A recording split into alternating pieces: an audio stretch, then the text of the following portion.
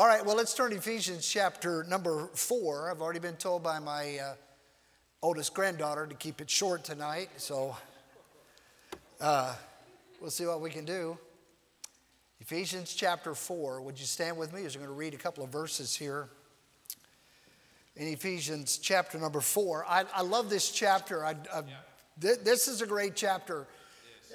Put off, put on. That's what Paul's talking about here. And we're going to talk about a healthy spiritual wellness involves biblical change. Amen. If you want to be spiritually well, there needs to be some changes. Perfect for what we're talking about. Those three young men that came up tonight, they got their certificate, discipleship. That's what that's all about. Biblical change taking place in our lives. So we're going to look at that tonight. So we're going to read Ephesians 4, let's start with verse number 20, and I'll try not to make comments as we go along the way. Preachers do that, right? Have you heard a preacher say, if you don't get anything out of this message, get this one thing? And I'm thinking, why didn't you tell us this an hour ago? We could have already left. So I'll try not to make comments. So there's so much wealth in these verses here. So we'll just read the verses and we'll move on. All right, verse 20. But ye have not so learned Christ, if so be that ye have heard him, and have been taught by him as the truth is in Jesus. That you put off concerning the former conversation, the old man which is corrupt according to deceitful lusts, and be renewed in the spirit of your mind, and that you put on the new man which after God is created in righteousness and true holiness. Wherefore putting away lying, speak every man truth with his neighbor, for we are members one of another. Be ye angry and sin not. Let not the sun go down upon your wrath, neither give place to the devil. Let him that stole steal no more, but rather let him labor, working with his hands the thing which is good, that he may have to give to him that needeth. Let no corrupt communication proceed out of your mouth. I had this as a memory verse in a class that I taught at Heartland, and a girl in my class, for some reason, unknown to her, wrote, instead of saying, let no corrupt communication proceed out of your mouth, she wrote, let no corrupt communication proceed out of your mother. No idea why she did that. So every time I see her, I say, how's your mother? But that which is good to use to edifying, that it may minister grace unto the hearers, and grieve not the Holy Spirit of God, whereby you are sealed on the day of redemption. Let all bitterness and wrath and anger and clamor and evil speaking be put away from you with all malice. And then here's the replacement for all those things that he just named. And be ye kind one to another, tenderhearted, forgiving one another, even as God for Christ's sake hath forgiven you. Again, a healthy spiritual wellness involves biblical change. God bless you. May be seated.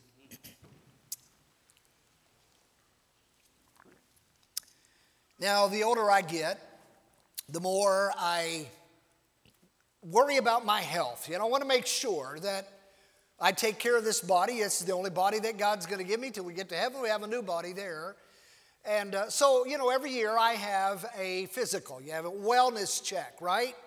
Now, wellness check at times is preventative, to make sure that cholesterol, triglycerides, whatever those are, all of those things are in place, making sure that you're doing well with all of that. And, so we do that every year. That's insurance pays for it. So I go in the doctor, and the doctor does some blood work, and I want to make sure that I was diagnosed several years ago pre-diabetic, and want to make sure that my diabetes is under control, things of that nature, and then I go to a cardiologist, and just to follow up with different things, and that's a wise thing to do, to make sure that you're taking care of yourself. It's the only body you're going to have, right? And so we need to do that. But we should also be just as concerned with our spiritual wellness. Yes. There needs to be some inventory taken every once in a while in my life and in your life. But I don't know about you, but change is hard. You know, here we are facing a brand new year. It's hard to believe that we're just a few days away from a brand new year, 2024. And my New Year's resolution for 2024 is that I'm not going to make any New Year's resolutions. And so anyway, with the new year coming, you know, and I recently read a poll about, the top five New Year's resolutions that people make. You ready? Here they are. Number one, the word that nobody likes to hear, exercise. Now here groans. Number two, eating healthy. That's the second. Number three, what do you think number three is? Well, if you do 1 and 2, guess what? You're going to lose weight. So you can't keep driving by the donut shop and expect to lose weight in your new year. Number 4 is to spend less money. Some of us have already blown that with Christmas, right? Spend less money. And then number 5 is to spend more time with family and with friends. Now you think about those 5 things. You know, if you're going to exercise and eat healthy and lose weight and spend less money and spend more time with family and friends, each of those things takes a strong commitment. Now listen to this statement. Each of those takes a strong commitment to change something that we are doing to doing something that is different or better. Did you catch that? All of those things that I named takes a strong commitment. If you're going to exercise, you got to get up a little bit early, or you got to figure out a way to do that. If you're going to eat right, and if you're going to lose weight, all of those things take a strong commitment to make the changes necessary to do those things. Now, when it comes to my spiritual life and your spiritual life, God expects us to change spiritually. Yes. God wants you to be different in 2024 than you were in 2023. Amen. Now, I think the Bible, it gives us many, many passages that talk about that. Let me give you a couple of them. Romans chapter 8, verse 29 says, For whom he did foreknow, he also did predestinate to be conformed to the image of his Son. Yes. Can I tell you this tonight? I know this is God's will for my life and your life, is that we become more like Jesus Christ. Amen. Every day. Now, I got saved when I was 9 years old. I just turned 70, so I've been saved 61 years. 61 years I've been a Christian. That's amazing to me when you think of it in terms of the amount of years. But I have not arrived. I haven't got to the place where I don't need to get up in the morning and read my Bible and have a prayer time. Right. We should always strive to make the changes necessary, because God desires for us to be like his Son Jesus. Yes. That's what God's will is for your life and my life. He desires for us to be like Jesus. Listen to these verses. We read them already, Ephesians 4, verse 23 and 24. And be renewed in the spirit of your mind, and that you put on the new man, which after God is created in righteousness and true holiness. John says in 1 John 2, verse 6, he that saith he abideth in him ought also himself also to walk as he walked. What does that mean? God wants you to be like Jesus. I love this discipleship. And I mean, it fits perfect with what we're talking about tonight. You know what we're talking about when we talk about discipleship? We're talking about biblical change. And we'll get into a little bit deeper into that in just a moment. So in this process of this spiritual growth that God desires for my life and your life, we need to know where we're going. We need to know where we're going, lest we become like we received the Christopher Columbus Award. Have you ever heard of the Christopher Columbus Award? Yeah. Here it is.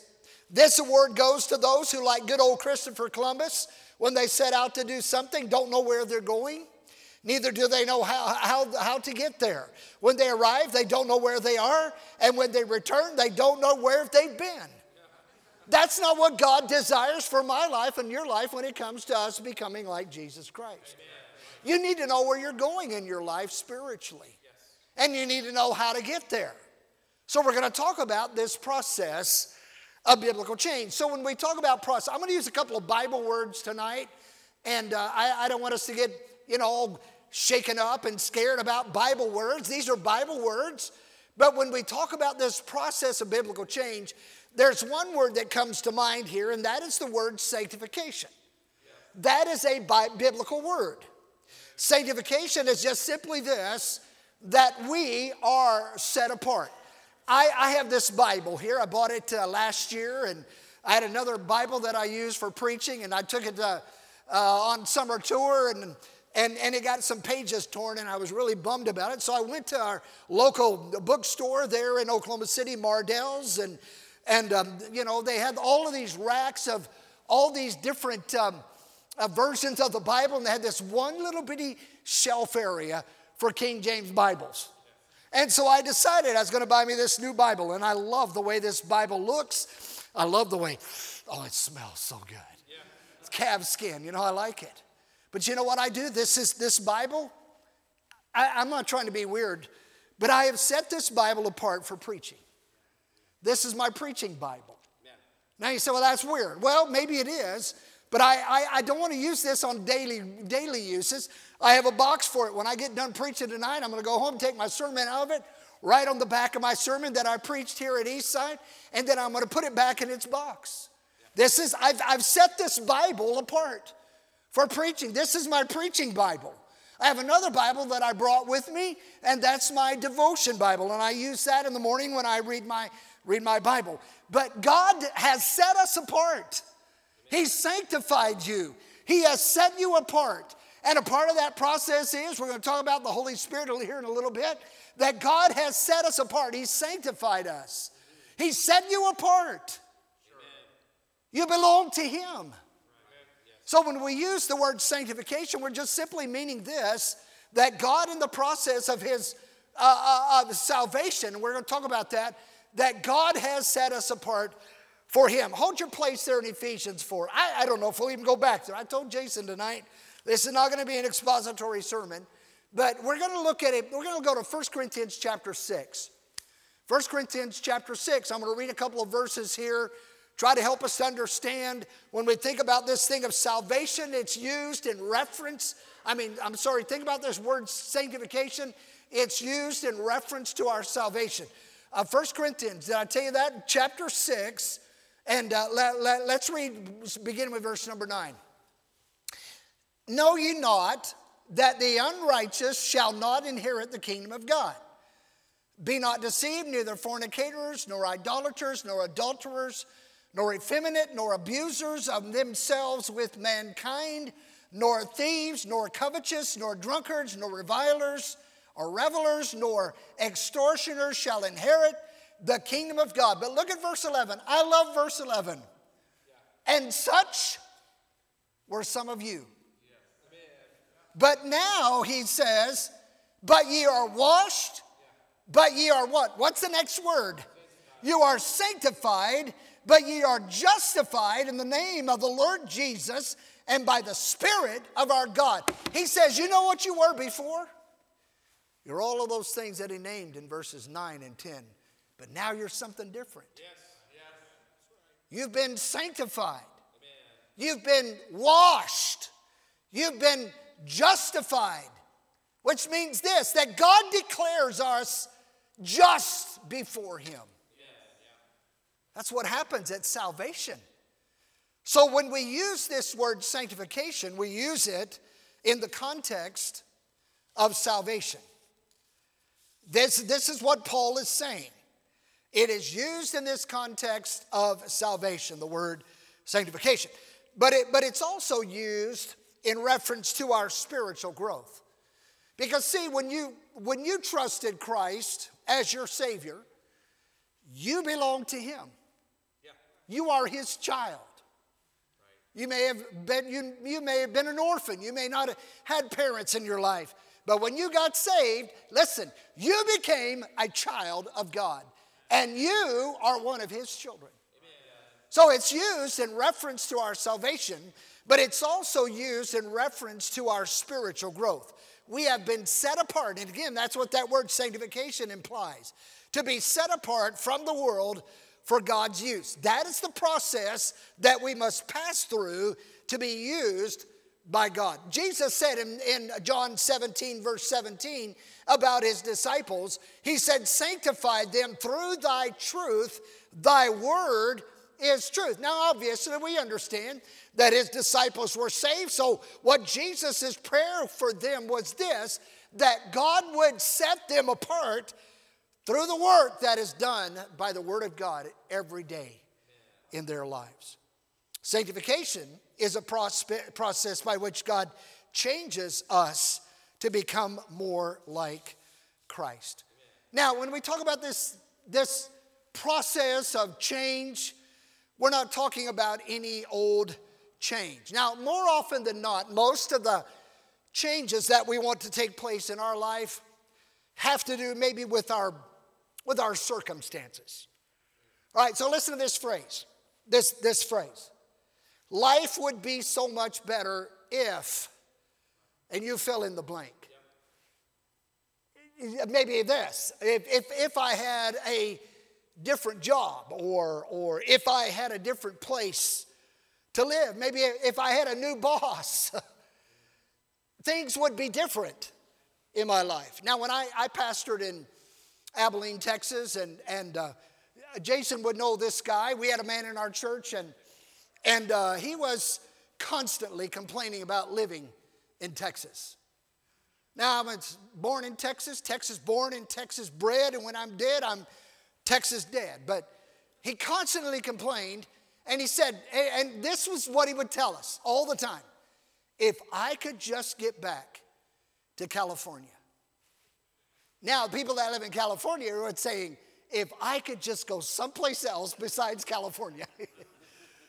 But he constantly, he would say that all the time. I got to calling him, not to his face, but I got to thinking, I called him the California dreamer. Because that's all he talked about. Yeah. If I could just get back to California, things would be different in our lives.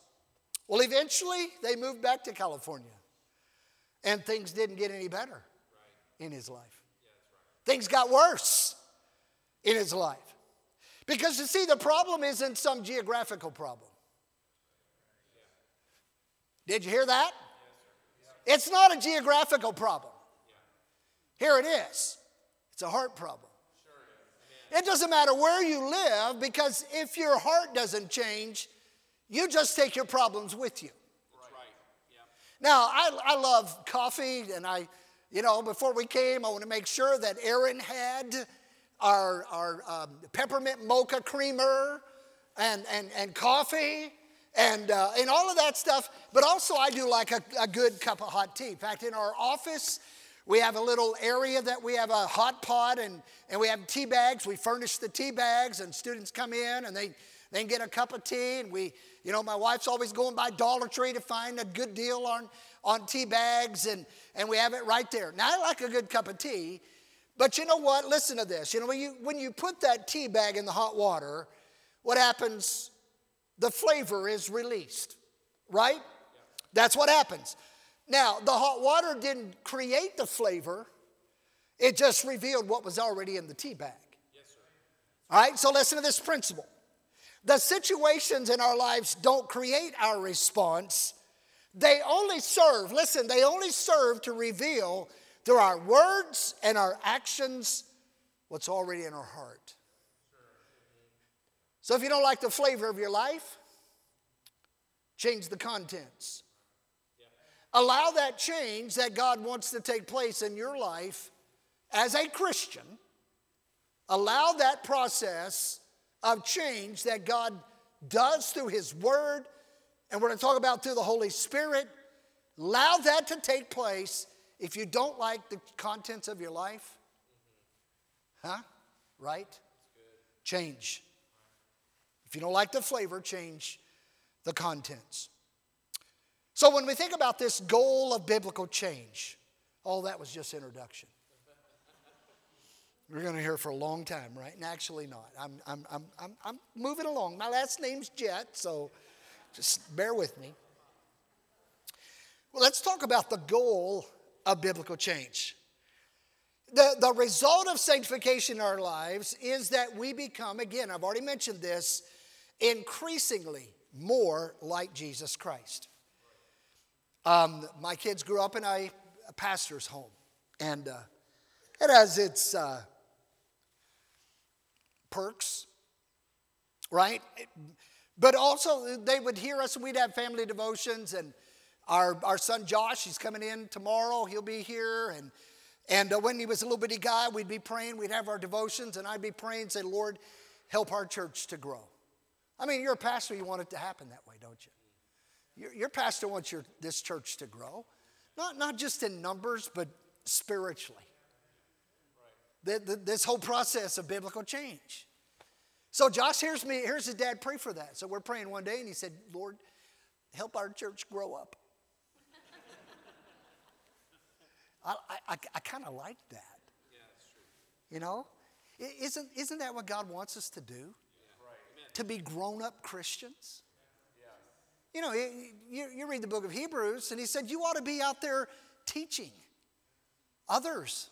Yeah. But you're having to be, you're babes. Yeah. You're still sucking on the bottle.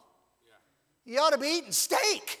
Yes. You ought to be teaching. And instead, you're having to be taught the basics over again in your life. Right, yeah. God desires for us to be grown-up Christians. That's what he wants in my life and in your life. So how does that happen? Well, we've already talked about a part of that, and again, there's been so much corruption about the things of the Holy Spirit. The charismatics have made the Holy Spirit be something that he's not. But the Holy Spirit is a part of that process of change. Okay, I said you could leave Ephesians 4, but we got to go back. Okay, look at Ephesians chapter 4 again. Verse 30. Ephesians 4, verse 30. And grieve not the Holy Spirit of God, whereby ye are what? Sealed unto the day of redemption. Okay, so you have the Spirit of God living inside of you. And when you got saved, when you trusted Jesus Christ as your personal Savior, here's what he did. He put a seal on your life. And that is the Spirit of God. Paul talks about that in the first part of the book of Ephesians. You're sealed with the Spirit of God. The Spirit of God lives inside of you. That third person of the Trinity, the triune Godhead. I can't understand that. I can't wrap my brain around the fact that you got three persons but one person. But that third person of the Trinity lives inside of you. And you are sealed by the Spirit of God. And the devil cannot have you. You are sealed by the Holy Spirit of God. And so God uses the Holy Spirit to help us to change, to become like God wants us to become. He uses the Spirit of God, and the Spirit of God is actively at work in my life and in your life. And as we yield ourselves every day, when we get up in the morning and we yield ourselves to the Holy Spirit of God, that change takes place. Listen to these verses. Romans 8:14 says, for as many as are led by the Spirit, they are the sons of God. As you get up every day, how many of you got up today? Let me see. Some of you said, is that a trick question? I tell our students all the time, I said, did you know that the sun actually rises in the morning? Some of them think they just get up and it's already been there all day long. But you got up today because God gave you the strength to be able to get up today. And every day as you get up and as I get up and as we yield ourselves to the Holy Spirit of God, any change that takes place in our lives is the result of the Spirit of God working in our life. He is the one that deserves the glory for the work that takes place in my life and your life. So what's the process of change? The process of change follows three basic steps. Can I give them to you? Here they are. Number one, Restraining your flesh. Restraining your flesh. Listen to this verse. Romans 13:14. But put ye on the Lord Jesus Christ, and make not provision for the flesh to fulfill the lusts thereof. So the first process of change that takes place is you and I restraining the flesh. You have an enemy that wants to be in charge of your life every day. That's right. I love Romans 7. I'm not going to try to quote it exactly, but Paul says it this way. The good that I would, I do not. Yep. You know who's saying those words? That's the Apostle Paul. Right. Outside of Jesus, how many have heard this? Probably the greatest Christian in the New Testament. But he says, the good that I would, I do not, but that which I hate, that I do. That do I. You know why he says that? He had an enemy. He had a flesh that wanted to control his life. And he said, because of that enemy that I have, and he says, who will deliver me from this body of this death? Yeah. Paul struggled with the flesh every day. And Paul wrote to us in Romans 13:14, but put ye on the Lord Jesus Christ and make not provision for the flesh. We talked about losing weight. Can't keep driving by the donut shop if you want to lose weight. Waiting for the light to come on in the window. You have Krispy Kreme up here? Sad, sad people. But you may know that you have a favorite donut shop that you drive by, and you make a New Year's resolution, I'm going to lose 20 pounds. But yet, you go by the donut shop every day and get an apple fritter, which is my favorite. Can't eat too many apple fritters and expect to keep this body looking the way that it does. It's just not going to happen. So you must restrain the flesh. You got to have got to have a donut strategy. Are you getting that? You have to have some kind of a strategy in your life to restrain your flesh. Number two is, here's the second part of that process. Renewing your mind. Paul says in Romans 12:2, and be not conformed to this world, but be ye transformed by the, what? Do you know the verse? Renewing of your mind. You know what the English word, we get our English word metamorphosis from that word. It means to be changed. God wants your mind to be different. He wants it to be changed. And how do you do that? By the renewing of your mind, and you do that by the Spirit in your mind. How do you do it? By the Word of God. Amen. That's how you change your mind. By reading God's Word. Listen, you renew your mind.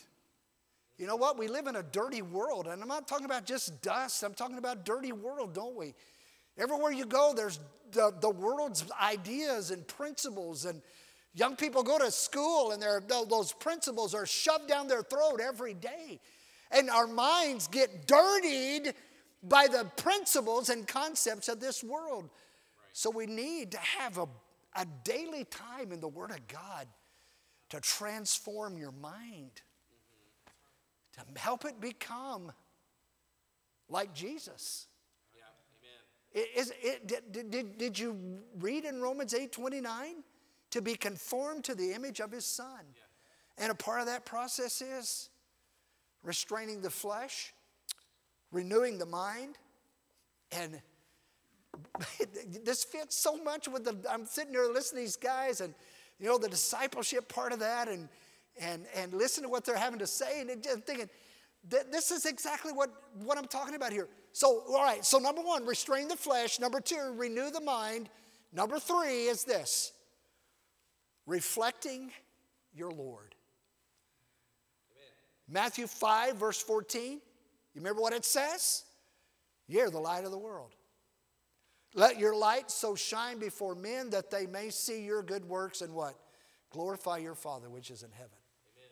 You know what my job and your job is? To reflect Jesus Christ in our lives. Yes. Your pastor is talking about that. Becoming a mentor. Take somebody who's a new Christian and disciple them. That's really what we're talking about. Yes. We're talking about discipleship. And then the last thing is this, the application of life of biblical change. Identify some areas in your life that need some biblical change. Do you know some tonight? My wife and I this next semester, this is our last semester. A lot of last things in our life here in our last semester at Heartland. It's hard to believe. I've been working since I was 16 years old, and after graduation, I'm going to be unemployed. It's weird to think about. But we have a class that we teach on addictions counseling. And it's an elective. We have some students that want to take the class. And when they come to class, their very first day, we give them a fasting project. And the fasting project is they get to choose, but for the next 6 weeks until the midterm, about 6 weeks into the semester, they have to give up something. And they choose. They can choose. She's had students that have given up chocolate. Had one student, he said, I'm not giving up coffee. I said, well, maybe you need to give up coffee. And he banged the desk and said, I am not giving up coffee. And his head started spinning around. And on the back of his head was Starbucks stamped on it, you know. I am not giving up coffee. So the guy gave up bread or something like that. I mean, any old lame brain can give up bread. But they get to choose. And then some of them have given up social media. You know, soda pop, chocolate, all kinds of things. And then they have to journal what their process throughout the whole 6 weeks. And they come back in and they tell us, I've never had a harder time doing something. Now, I know compared to a guy that's addicted to cocaine, that's minuscule. I understand that. But what we want them to understand is how hard it is to just flat out give something up cold turkey. Yeah. Just like that. So there may be some things in your life that you know right now that's keeping you from becoming like Jesus Christ. Yeah. So identify some areas that you know are hindering you becoming like Jesus. Don't you want to be like him? Amen. That's God's purpose, and that's God's plan in our life to become like Jesus Christ. So identify some areas. Recognize sometimes during your day when you can cooperate with God's plan to change you. Are there times in your day that you could say, all right, when I come home in the evenings, I've dealt with a lot of young men struggling with pornography. And two young men particularly that I remember over the years that came to me and they worked all night long and they were tired and they would just turn on their computer and the next thing you know, they're going to places where they shouldn't go. And I told them, here's what you need to do. Don't go to your computer. Take a shower and go to bed. Don't turn on the computer. So are there some times during your day that you are tempted to go to an area that you say, if I do this, there's going to be guilt, there's going to be conviction, there's going to be this heartache.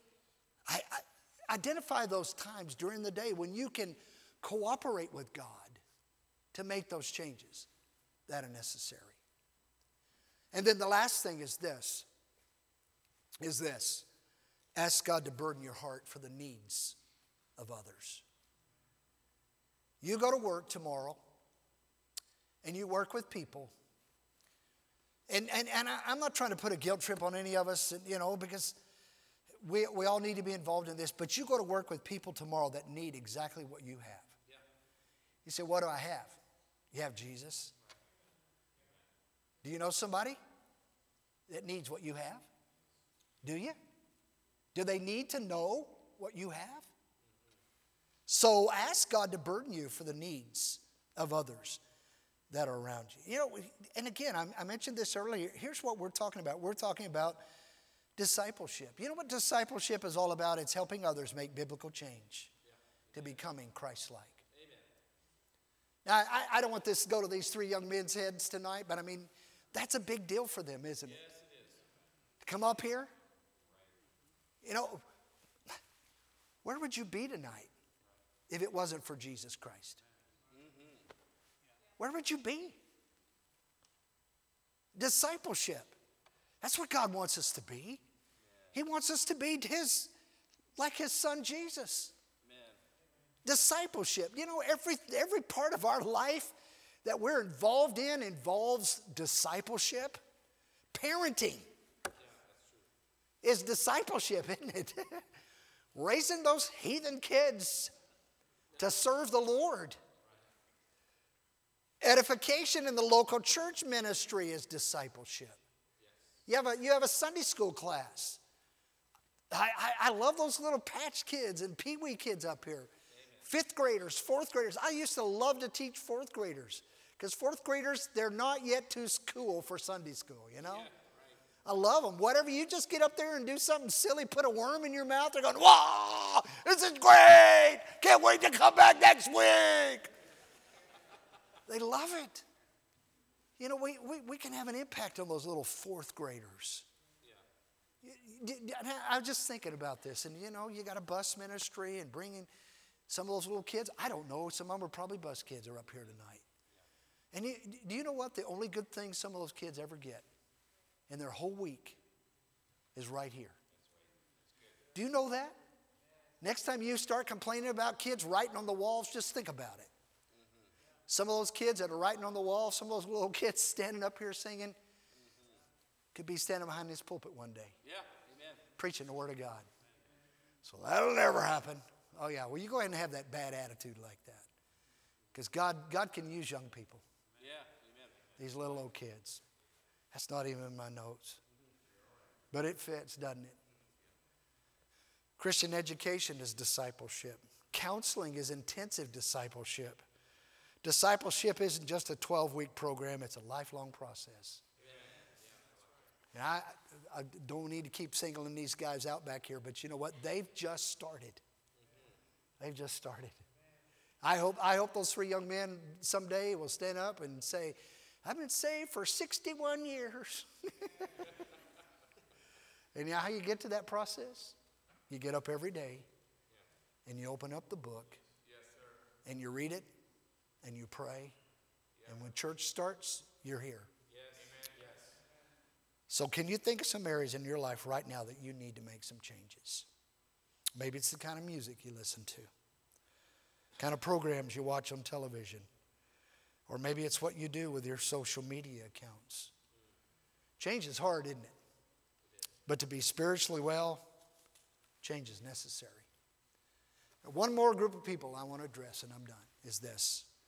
If you're here tonight and you do not know Jesus Christ as your personal Savior, maybe your family, you're here to visit your family for the holiday.